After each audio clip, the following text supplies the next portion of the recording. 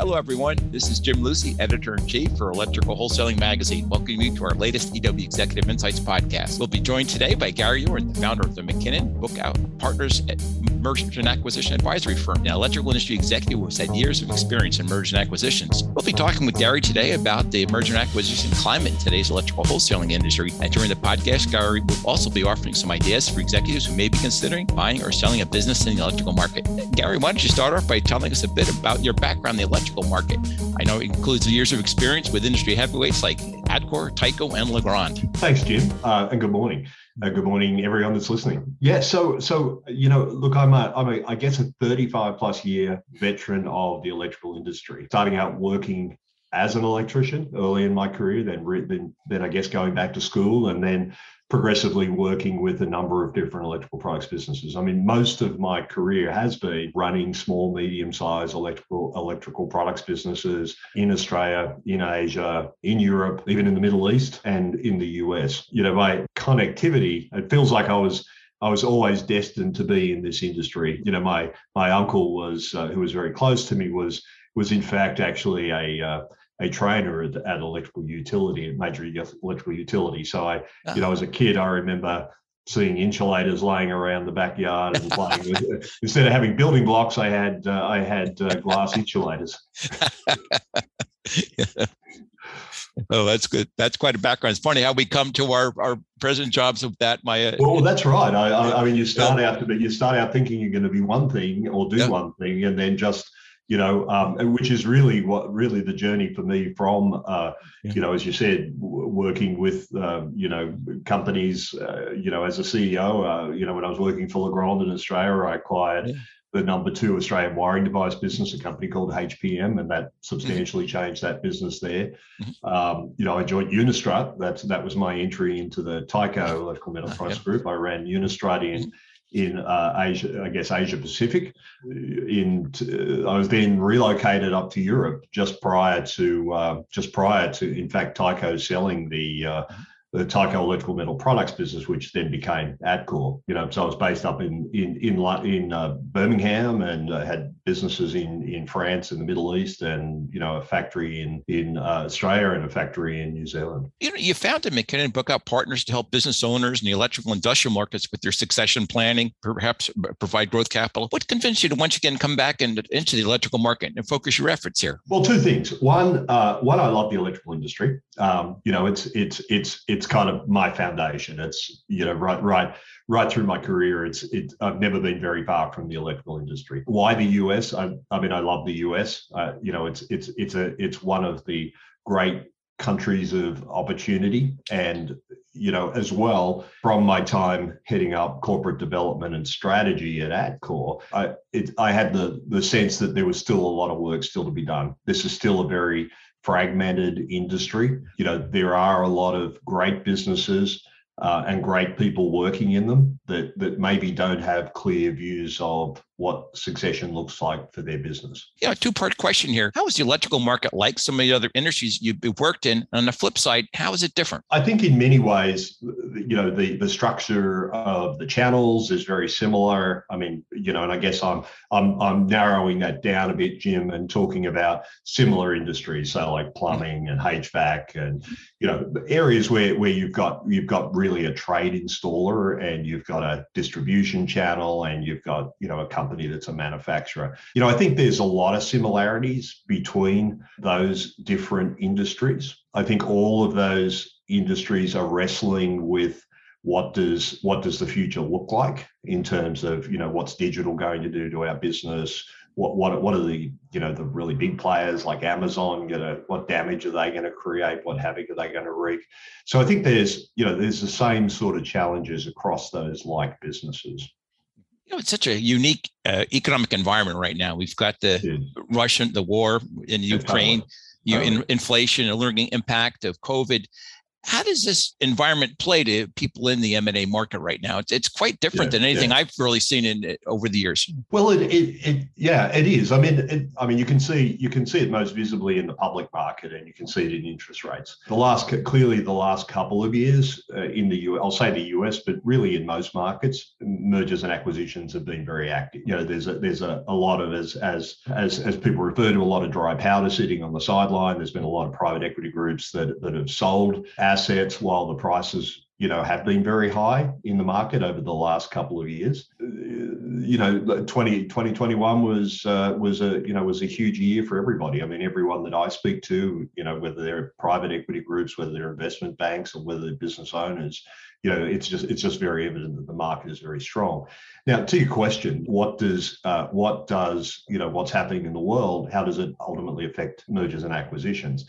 I think there's a lot of confidence in the US marketplace, right? So I think globally, there's a sense of this being a place to invest, which is one thing that brings money into back into the marketplace. I think clearly there's what we've learned is there's a need to do more manufacturing in this country rather than relying on supply chains, and I think that plus growth in infrastructure that needs to be built, that is going to be built across the country, really means that there's a lot of fiscal activity in the marketplace, which is usually a stimulus for people who look at buying businesses to see the value in buying them. Do you see any trends emerging right now in this environment as far as size of company, type of acquisition, whether it's a bolt-on?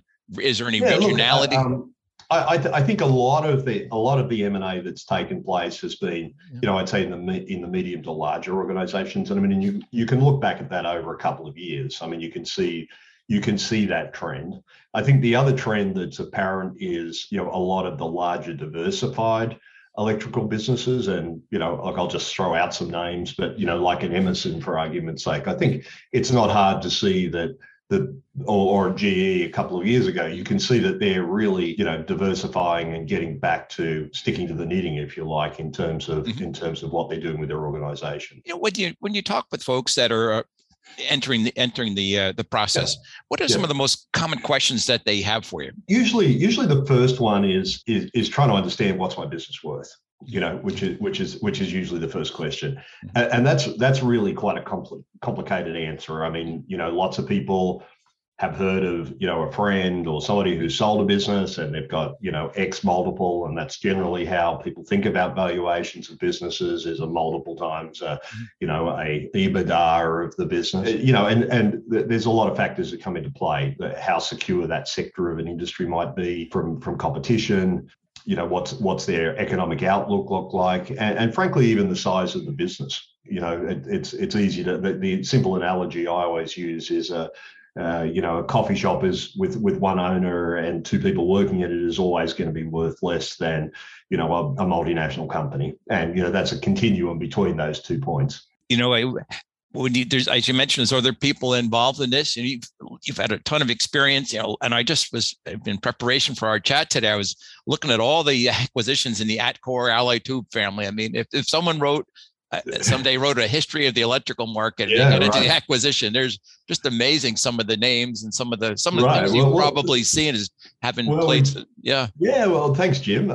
We did a lot of work. Look, it's a great team running the business now, and they've done some great stuff in the recent times. But I mean, we really inherited a business from Tyco. It had a lot of bits and pieces in it, right? The Tyco Electrical Metal Products business, and I think we did a great job of really building that portfolio out, and probably also, I think also in life, the things that you choose not to have or the things that you choose not to do are almost as important. And I think, our mission, our strategy from the start was to build a good, solid electrical products business. And that meant that we had to buy some good businesses, and we did. It also meant that we had to exit some businesses that weren't necessarily sympathetic to that strategy that we were trying to execute. So I think, in the time that I was there, I think all over we did about 23, pretty meaningful transactions, as well as a refinancing, an IPO, and then finally helping our private equity sponsor leave the business. So it was a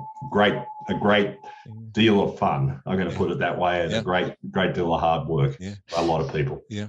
I'm sure with coming in contact with executives, owners, a lot of folks that have really built these companies up from the scratch. Yeah. I mean, the one thing I've always found fascinating about the electrical market is the passion some of these entrepreneurs have for their businesses. One example I pull out just in the portfolio there, Zach, I got to know the folks at AFC Cable, and there was a guy by the name of Jim Dollins there for many years, and I never met a guy who was more passionate about armored cable than Jim Dollins. But there's many other examples, many other areas, but I always remember he loved armored cable, and I think you must find those people in all kinds of totally. And look, I love those people because I'm one of them as well. Not necessarily armored cable, but electrical products. You've had all this experience, dozens of acquisitions, throughout the business.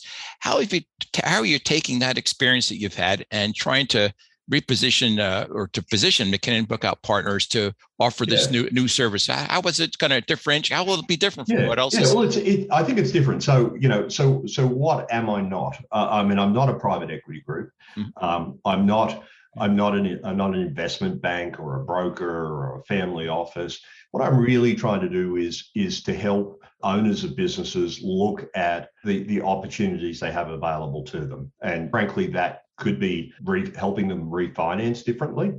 It could be helping them find the right private equity partner, or it could be helping them find, a strategic partner. And I think I'm fortunate over the years that I do know a lot of high-level individuals in each of those different areas: private equity, investment banks, and strategics. Strategics meaning, of course, other electrical products businesses. Really, I don't charge for advice. So this is not a fee for a service business. I mean, ultimately, I guess, what am I? I'm an investor.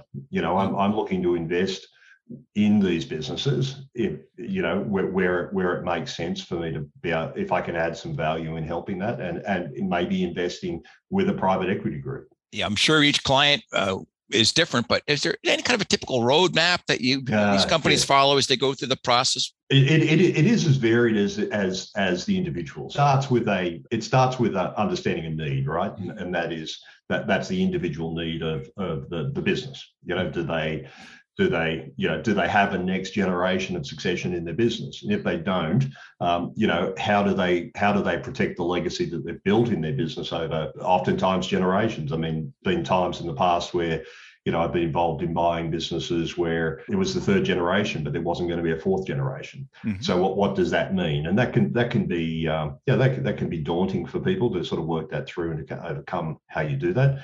And I think, look, what a lot of people don't realize is there are lots of opportunities.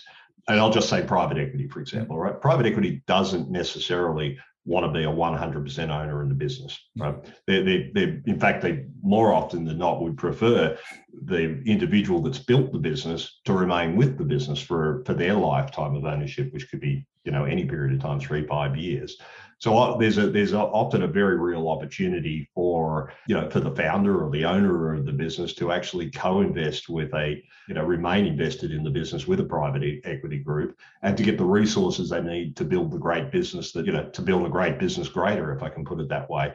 In other words, get that extra facility, put on that new warehouse in California, whatever, buy this piece of plant and equipment. In other words, enable the growth of the business. Are there any other maybe mistakes or surprises that you've seen executives confront when they're in the middle of the process? Right. Look, I think there's many. The best way is to get the right advice up front. Talking to friends is useful, but even friends that have sold businesses is a useful thing. But in reality, that they're probably recounting a one-time story with maybe one guy that wanted to buy the business. It's not necessarily the norm. I think sitting down and really understanding what a process could look like, and preparedness of the company that wants to sell is also a big factor in these things. Do you have your books up to date?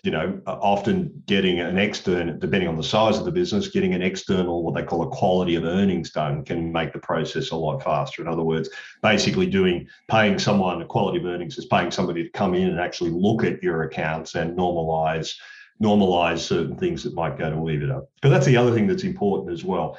Companies don't often realize, especially small businesses, that there's often things that, I talked about valuation as being EBITDA times a multiple.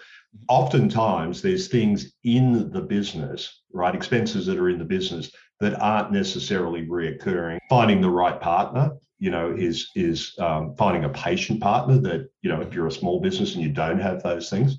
But I would say the roadblock is usually the preparedness of the seller more so than anything else. If it's clean, if the business is clean, meaning that a buyer can see very clearly what the business is doing, it could usually be quite a quick process. I mean, the stages are pretty simple. There's an early stage where you're getting to know, each other.